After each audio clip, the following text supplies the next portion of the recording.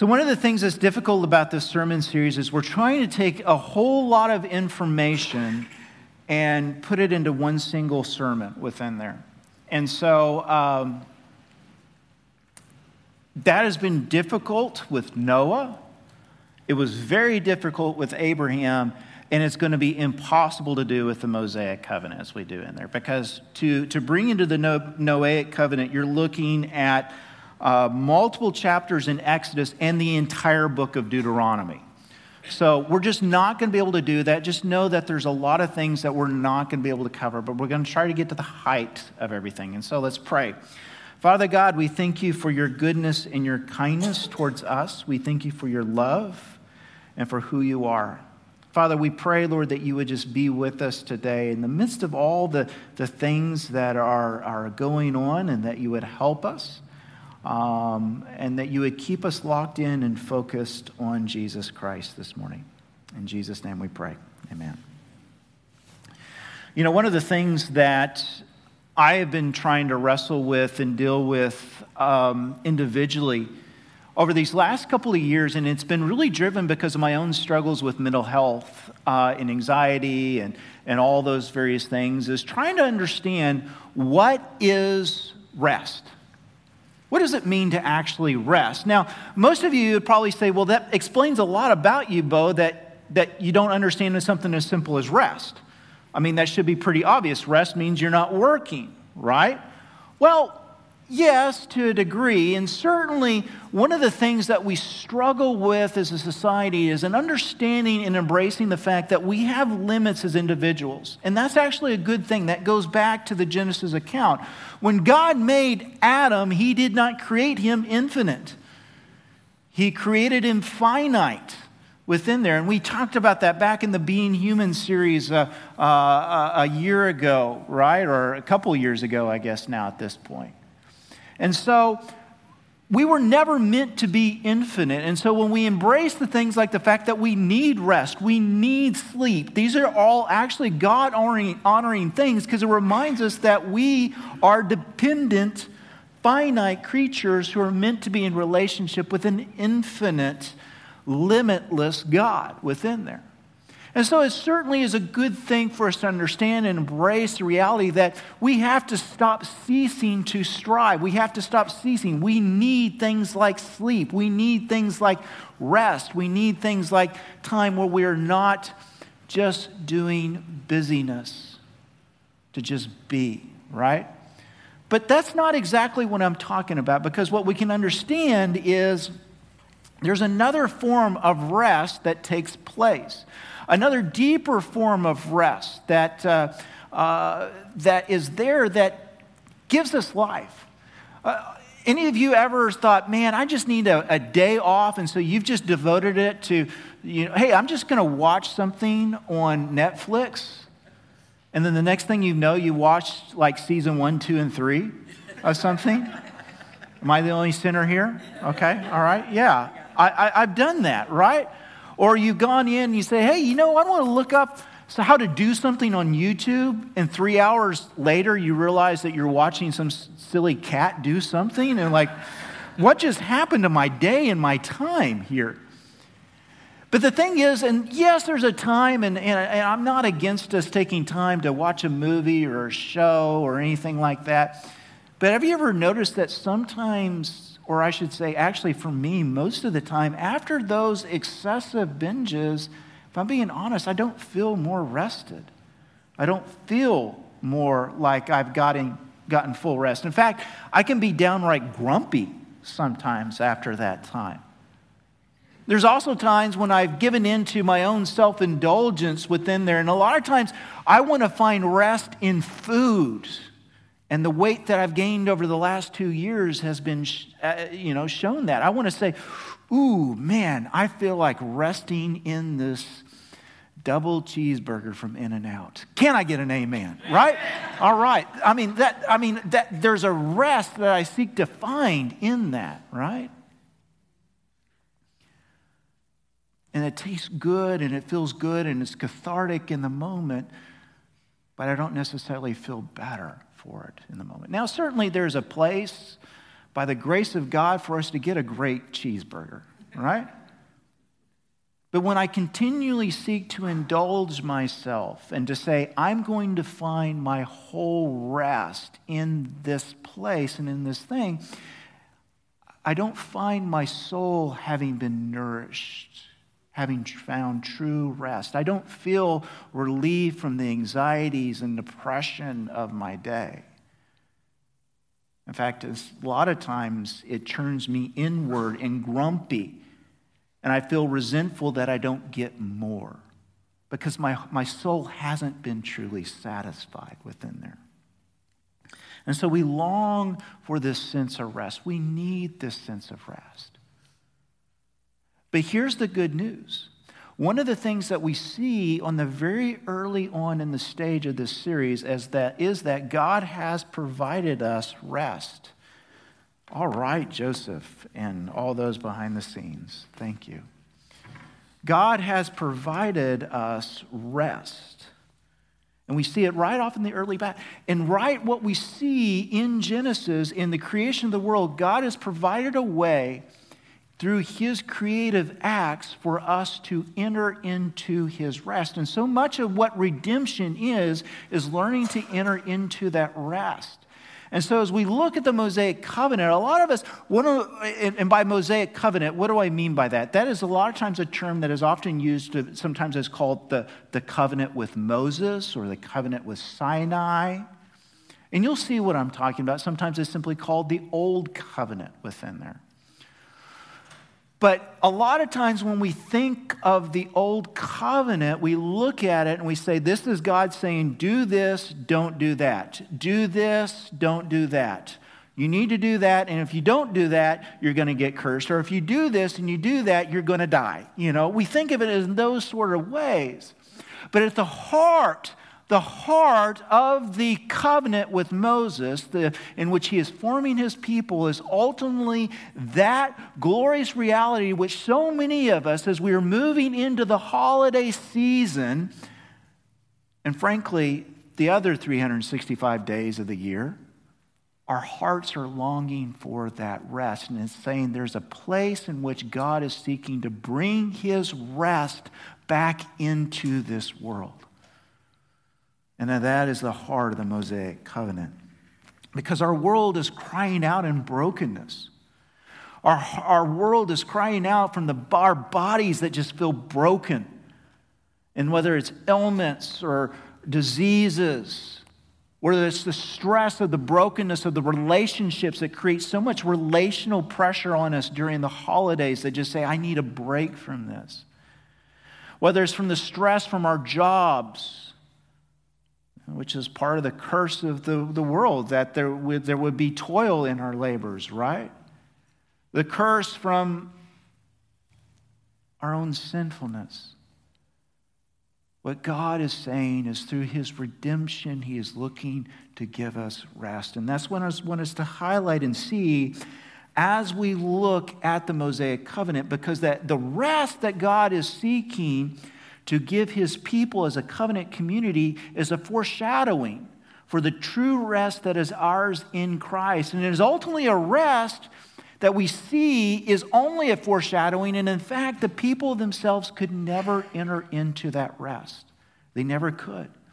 And so we begin in understanding that as we look at this Mosaic covenant, which is what the term I'm going to refer to it typically, what it is it is an extension of the Abrahamic covenant. So it's not replacing the covenant of Abraham. It's not changing everything.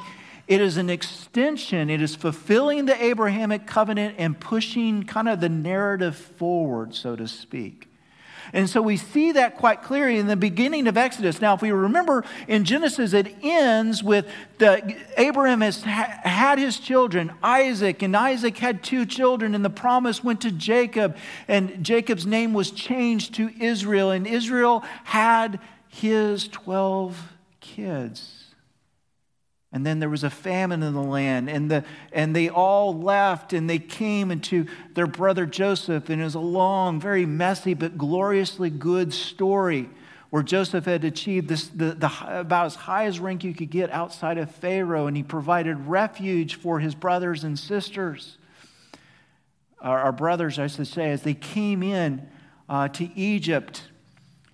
But this is all according to the promises given to Abraham, because if we remember in the covenant itself, God told Abraham, your kids, your offspring, they're going to leave this land, they're going to be formed, and they're going to stay out of the land for about 400 years, and they're going to be in slavery. And so we pick up in Exodus chapter 1, and it says this. In Exodus chapter 1,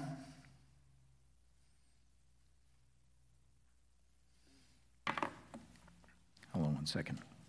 I need to be able to blow this up here. Then Joseph died, and all of his brothers, and all that generation. But the people of Israel were fruitful and increased greatly, and they multiplied and grew exceedingly strong, so that the land was filled with them. Now, do you see how this is tying not only to the promises of Abraham, but even going back to the promises of Noah and even to Adam? And so there's this saying that God is at work bringing about his covenant through making his chosen people fruitful and multiplying them. Now, there arose a new king over Egypt who did not know Joseph. And he said to his people, "Behold, the people of Israel are too many and too mighty for us. Come, let us deal shrewdly with them, that they may multiply, lest they multiply, and if war breaks out, they join our enemies and fight against us and escape from the land. Our enemies and fight against us and escape from the land. Therefore, they set taskmasters over them to afflict them with heavy burdens. And they built for Pharaoh store cities, Pithom and Ramses. But the more they were oppressed, the more they multiplied, and the more they spread abroad. And the Egyptians were in dread of the people of Israel. So they ruthlessly made the people of Israel work as slaves, and they made their lives bitter with hard service, in mortar and brick and in all kinds of work of the field. And in all their work, they ruthlessly made them work as slaves. Now, this is all going, really, as horrible as this seems, this is all going according to what God has foretold is going to happen. And so if we were to kind of map out, and this is a very simplified, and I do have a little bit of issues with this outline, but I think it's pretty good in general to kind of see and break down the overall book of Exodus. But if you were to kind of outline it in a very broad, simplistic way, what you could say is it can be broken down into three sections. God delivers his people. In chapters 1 through 15, he is delivering them. He is saving them from their oppression, from their taskmasters. He saves them and delivers them. And in doing so, he reveals himself to the nations and to the people. He has saved them. And then God is going to speak to his people. He is entering into a formal relationship. And this is where we're going to hone in on the covenant. In chapters 16 through 31. And then God dwells with his people. And so, and part of the instructions that they're to do is they're to create this tabernacle which represents God's presence amongst his people. So he has identified them, he has saved them. He has entered into this gracious relationship with them in which he has saved them while they were in a place of slavery. He has formed them into this people, and he is in this formation, he has instructed them to create this place in which God will dwell with them, symbolically through the tabernacle. Okay? Now, what you see then, right there in the heart of that, is what God is going to do in forming them to his people. He is going to create, he's going to cut, quite literally is what the Hebrew says, another covenant with them. Again, there's all kinds of different words for it, the Mosaic covenant. And you find the heart of this Mosaic covenant is first given in Exodus 19 through 24. However, so keep in mind that this is the initial forming and the declaration of them to become his people. And so this covenant essentially in chapters 19 through 24, it's bookended with a kind of a prelude in chapter 19 in which God states the purpose of this covenant, and it's bookended in the backside with chapter 24 where the covenant becomes ratified.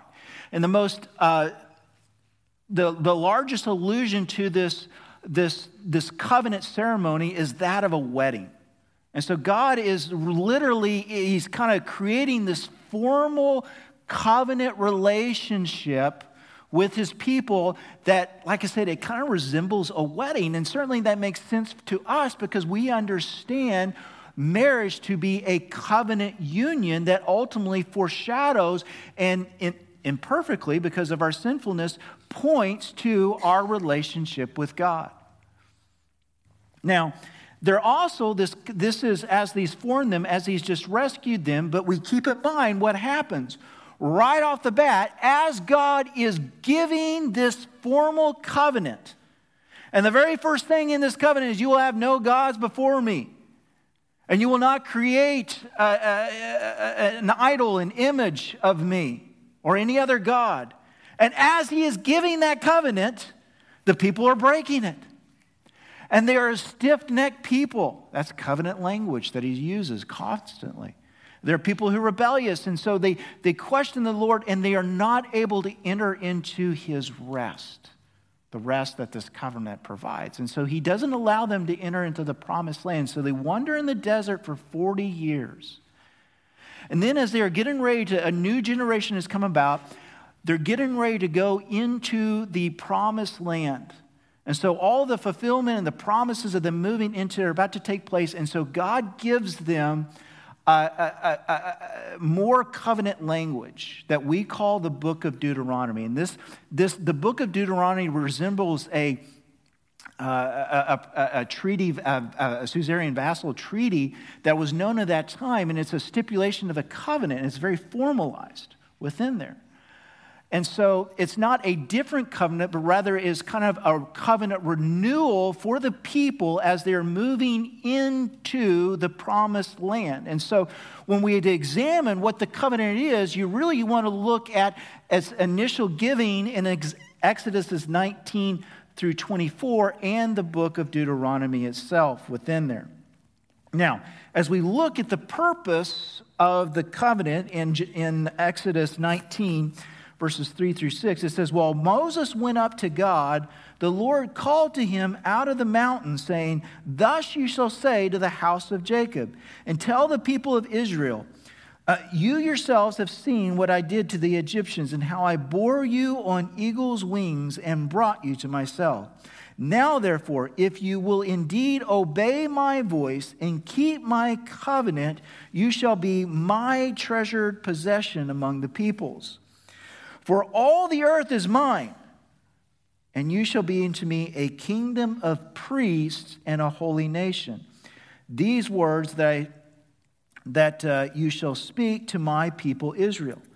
Now, one of the things God declares there, and he makes very well known, God has not surrendered any of his sovereignty of the whole world up at all. He's not saying the rest of the world isn't really mine.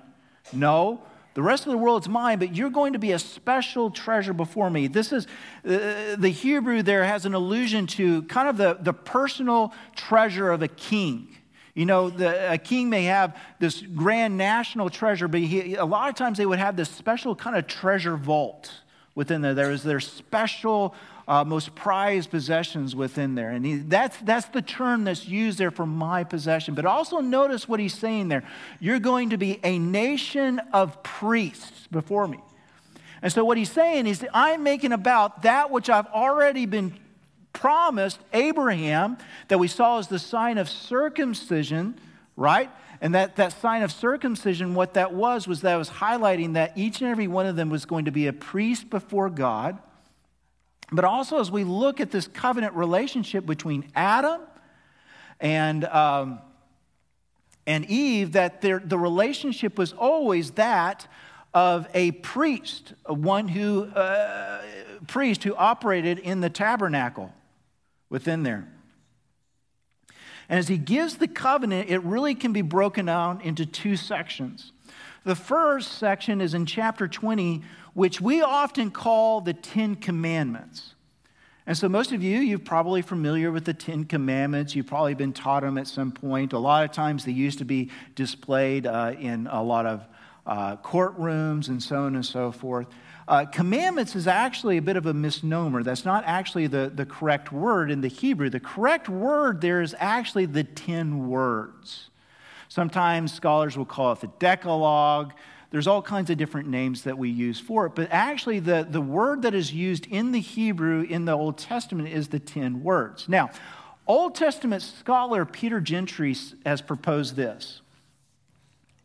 I find it interesting, but if I'm being honest, I haven't been able to find another scholar even mention this.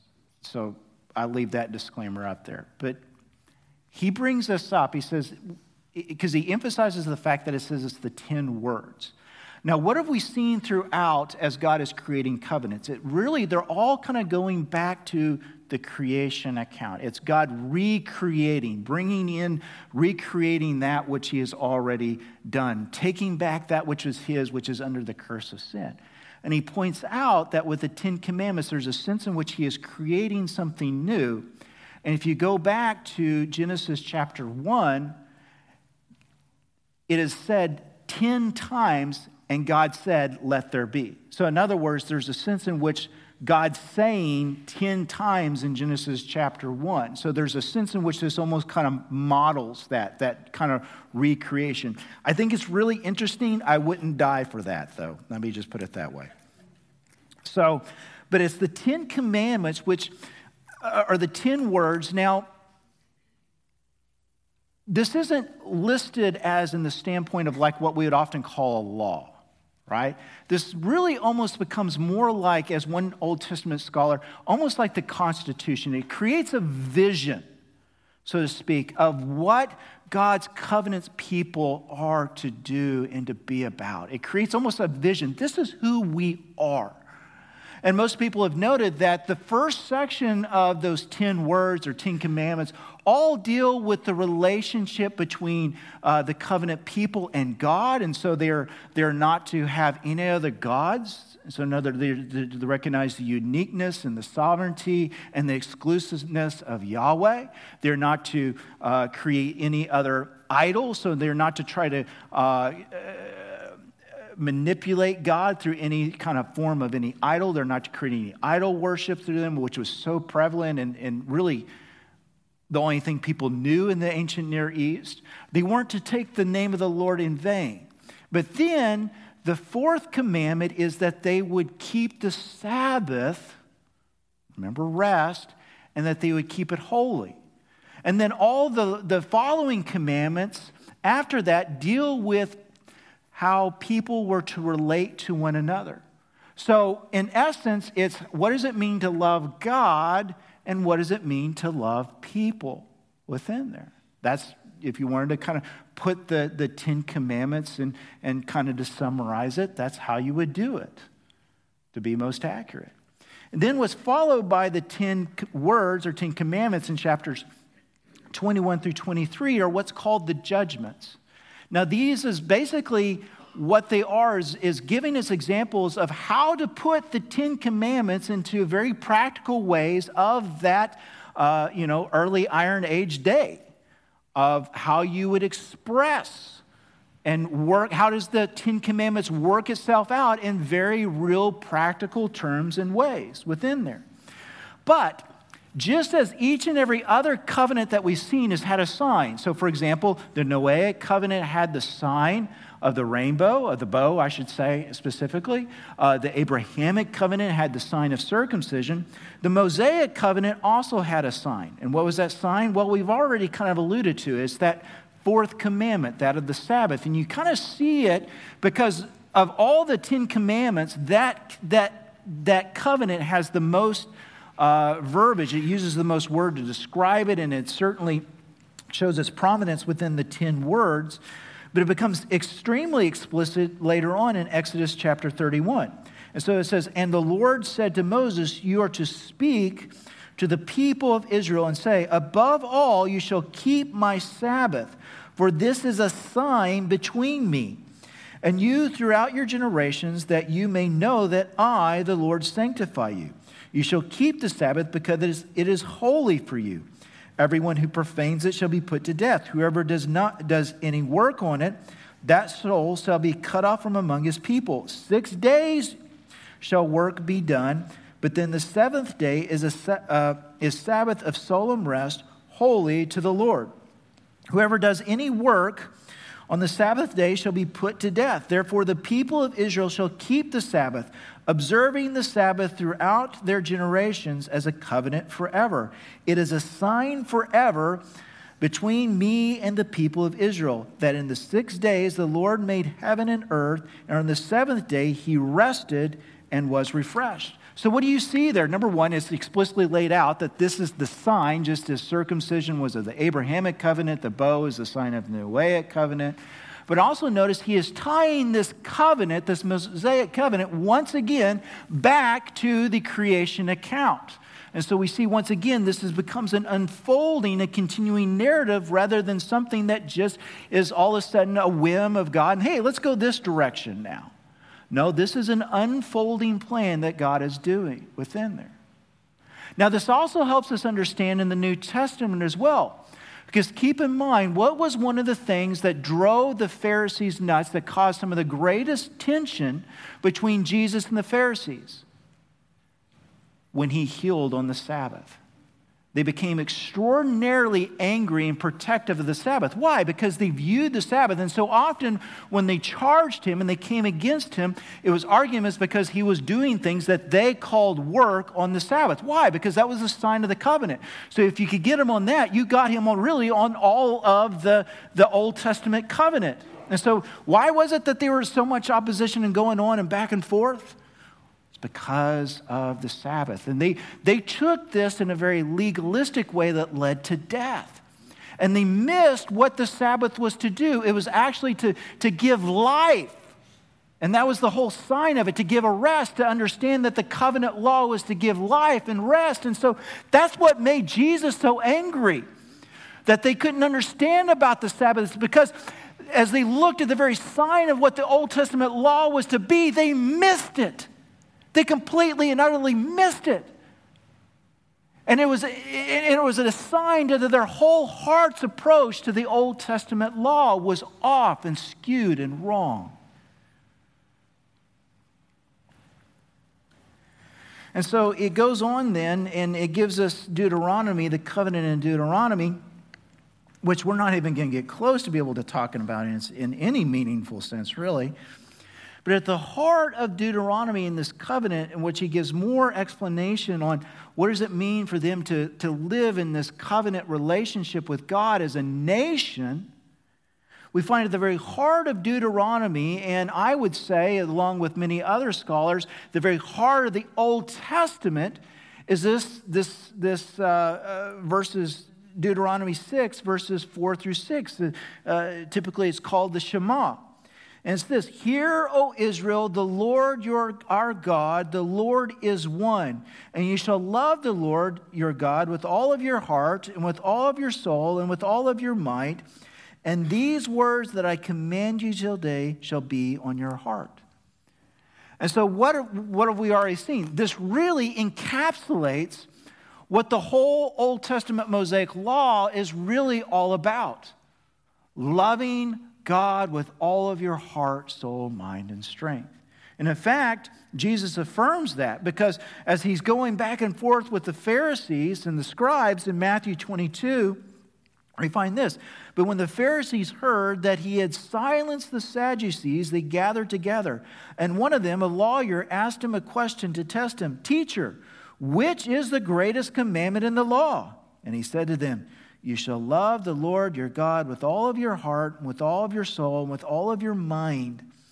This is the great and first commandment. And the second is likened to it. You shall love your neighbor as yourself. Now listen, on these two commandments depend all of the law and the prophets. So what is he saying here? If you want to know and you want to kind of summarize, you want to pull everything into that, that's what this is. Now, that second part, loving your neighbor as yourself, comes actually from the book of Leviticus. So what you see is God, in forming this covenant community, he is forming them into a people, and the word Torah, even though we often call it law, a better translation is instruction. What God is doing, he's saying, I'm going to teach you to be my people. I'm going to teach you and help you understand what does it mean to be a people who live in this world in a way that understands this is what it was always meant to be, to love me. And out of that flow of me, how does that go and how does that spread rest throughout all the rest of creation? Beginning with the social relationships, and it even affects how they were to use the land in a way that was responsible. The Bible was some of our first environmentalist texts, folks. Is talking and trying to teach them how God brings about his rest. But of course, what we see is the people, they're never able to get it. They're sinning. They sin right off the bat as God is giving them. And they've seen, we're just talking about days since he's rescued them in such mighty ways. And they're already building a bull, a calf made of gold and worshiping it. And then, of course, they can't trust God in going into the promised land, and they want to go back to Israel, or they want to go back to Egypt. And in Deuteronomy, in the covenant, Moses actually looks at him and he says, look, I know you're a stiff-necked people. I know you're not going to be able to follow this because you're sinful in your heart. He's not trying to be mean. He's being honest. And what we see, even in the giving of this covenant, it is acknowledging that it is a shadow of things to come. It is a shadow of something else. It is foreshadowing something that is to come. It was never in of itself meant to be something that was permanent, that would ultimately solve the problem of the fact that we are a people lost in rebellion and unable to fully enter into God's rest, his shalom. But it foreshadows what God's going to do. And the first things that it foreshadows, and this is all coming from, I'm working from a very helpful text, which I think laid a lot of this out, called Christ from Beginning to End by Trent Hunter and Stephen Wolfram. They give a whole bunch of them. Time doesn't allow me to get into everything. But one of the first things that we see in Deuteronomy is the promise that there's going to be another greater prophet, and that prophet is Jesus. So Deuteronomy 8:18. And again, this is foreshadowing that this isn't complete. There's more still to come. This is a foreshadowing of something. Moses says, the Lord your God will raise up for you a prophet like me from among you, from your brothers. It is him you shall listen. Just as you desired of the Lord your God at Horeb and in the day of the assembly when you said, let me not hear again the voice of the Lord my God or see this great fire anymore, lest I die. And the Lord said to me, they are right in what they have spoken. I will raise up for them a prophet like you from among their brothers, and I will put my words in his mouth, and he shall speak to them all that I command him. Now we fast forward to the Gospels, and I don't have time to look at each and every one of them. Keep in mind, remember when Jesus is being transfigured on the mountain, right? In Luke chapter 9. And so you see him there in this transfiguration glory. And who appears? Moses and Elijah. And Peter, of course, does the very Peter thing and says, oh, this is great. Let's set up a booth for Moses. Let's set up a booth for Elijah. And let's set up a booth for Jesus. And what do we hear? Jesus comes, or God the Father breaks into this moment with a loud voice saying, this is my beloved Son. What? Listen to him.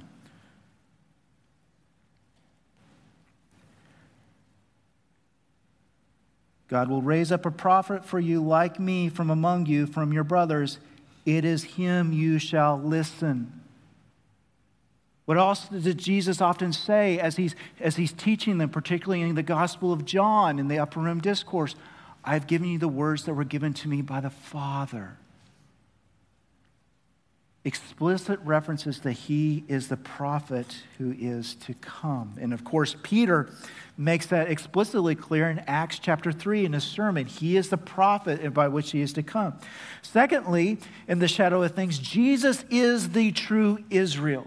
Jesus is the true Israel. Now, we understand that the word Son of God means he is God's Son, and so that refers to an emphasis on his divine partaking as well. But there's also a nationalistic name within there. We've often seen that Israel was called God's son. David was called God's son within there. And so often when God is saying in his baptism, this is my beloved son in whom I'm well pleased, that's not only referring to his deity, but it's also referring to the fact that he is the true Israel in whom he is well pleased within there. Not only that, what you see is he is one like Israel who came out of Egypt. He was tempted in the wilderness. And notice, how long was he tempted? He was tempted for 40 days, just as the people of Israel were tempted for 40 years. He fasted, and yet he was sinless. Oftentimes in the prophets, Israel is called the vine, the vineyard of God. And Jesus in John chapter 15 says, I am the true vine. All these are things are saying that ultimately, as he forms his people Israel, they are a prototype, a foreshadowing of the true Israel of God, which is Jesus. Now, thirdly, what we see is Jesus himself became the curse of the law. And so what we saw within this covenant, there's both the blessings, but there's also the curses for those who don't follow it. Now, we've already seen Israel can't follow it. Right off the bat, they fail to follow it. So they're kept only by the grace of God. But there's a specific verse in the Old Testament where it says, cursed is everyone who hangs on a tree. All the curses of this law, this Mosaic covenant comes upon that person. And so Paul highlights this and shows the significance by saying, when Christ was hung on the cross on a tree, all the curses of the law came upon him. He is, of course, the perfect tabernacle. Now, we quite simply don't have time to show all of the imagery that's being done in the tabernacle. I've mentioned that at the end of the Mosaic, it begins to give instructions on how to build the tabernacle. And we're to go through and illustrate all the different ways, kind of line by line, the tabernacle. You see that all of this is echoing Eden. The fact that its entrance is from the east side, the imagery in the holiest of holies, which has symbolism of the tree of life, and the decorations of the veil. All these things, they represent God's Eden being reconstituted amongst his people. But what we see, however, is in Jesus, he is the one who tabernacled among us, as the Gospel of John says. And as Hebrews says, he is the true tabernacle, God's presence amongst his people. And finally, ultimately, Jesus, as what has been emphasized so much, is that we'd find his rest. Jesus is our rest. Now, let's go to a passage that a lot of us have thought through a lot and depended on. Matthew chapter 11. What does he say? Come unto me, all you who labor and are heavy laden, and I will give you what? Rest. He is saying, I am the true rest of God. In the midst of a world that is broken and striving, in the midst of the world that is trying to find ways to find rest and relief in their soul, the brokenness of their bodies, brokenness of their mind, the brokenness of their will. Those who try to please and do what is right and find they can never do it. Those who are beat down by the world. God says, I am your rest within there.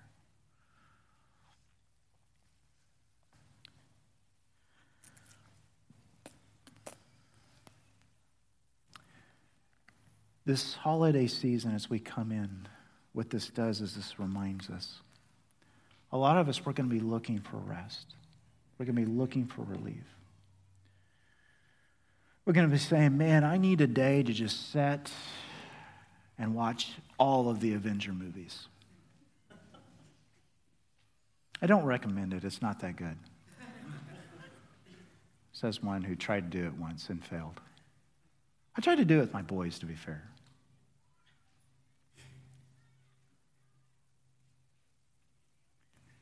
There's a lot of different ways you can try to seek rest, and it's good. It's good to take some time away from things. But there's a rest that God can provide you, that you can find regardless of what the people around you or even your body allows. A rest that can come and find itself and say, God, I am dependent upon you. A rest that says, I must feast upon Christ in his word.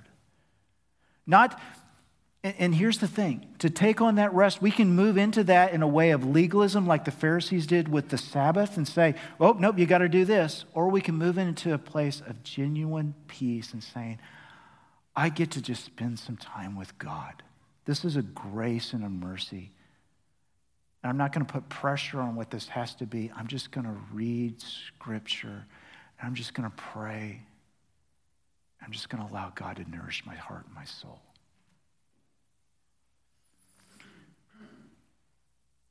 I've done certain things throughout this year.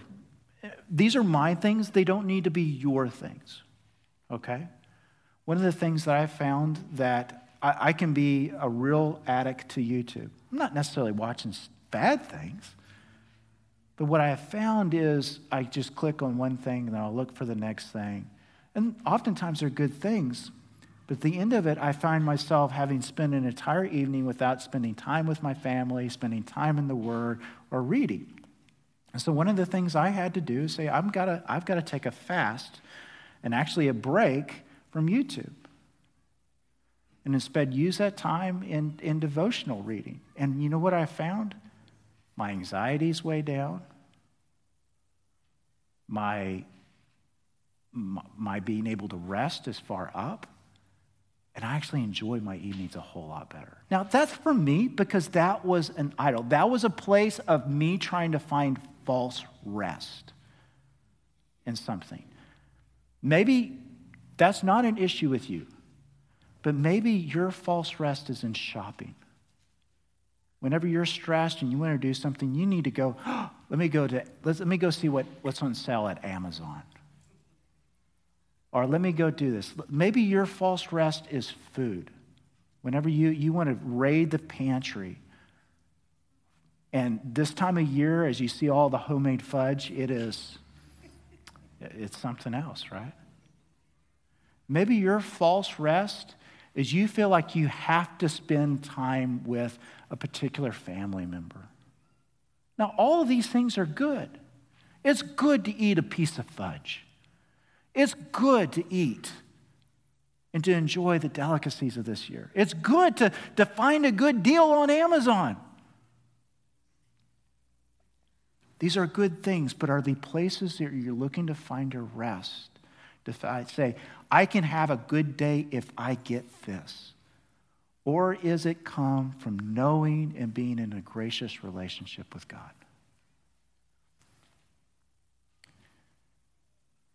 We get to take on a symbolism of bringing that real rest home as we enter now into a time of communion. This communion, in a perfect world, I would have been able to unpack all the Old Testament symbolisms of this Old Testament covenant meal and how it leads us to Christ. But let me just give a very quick understanding. This is the Passover meal. It's resembling of God's deliverance of the people of Israel and forming them into a nation. And Christ took that symbolism of this Old Testament and said, and he repurposed it for his church to remind us that we are saved by what Christ has done for his atonement for our sins. And we take that into us and we allow it to what? Nourish us. That's why it's food. It's a reminder that His love, his salvation is what truly gives us life and nourishment. So I would invite you, as you come and you hold on to these elements, that you take a moment and you pray and say, God, through your Spirit, show me the places where I'm trying to find my hope and my nourishment apart from you. Whether that's shopping, whether that's food, whether that's video games, whether that's Netflix or YouTube. And I've just listed everything that I myself am prone to do. Maybe yours is woodworking or yard work. Ask the Holy Spirit to say, where am I seeking false rest? And as you take in these elements, remind yourself, my rest, my hope, and my joy is only found in Christ this year. And so if you are a believer in Jesus Christ, I would invite you to come and to symbolically remind yourselves and renew that rest of God in the taking of the elements, the body of Christ broken for you, the blood of Christ shed for the forgiveness of sins, and what you receive and enter into his rest today.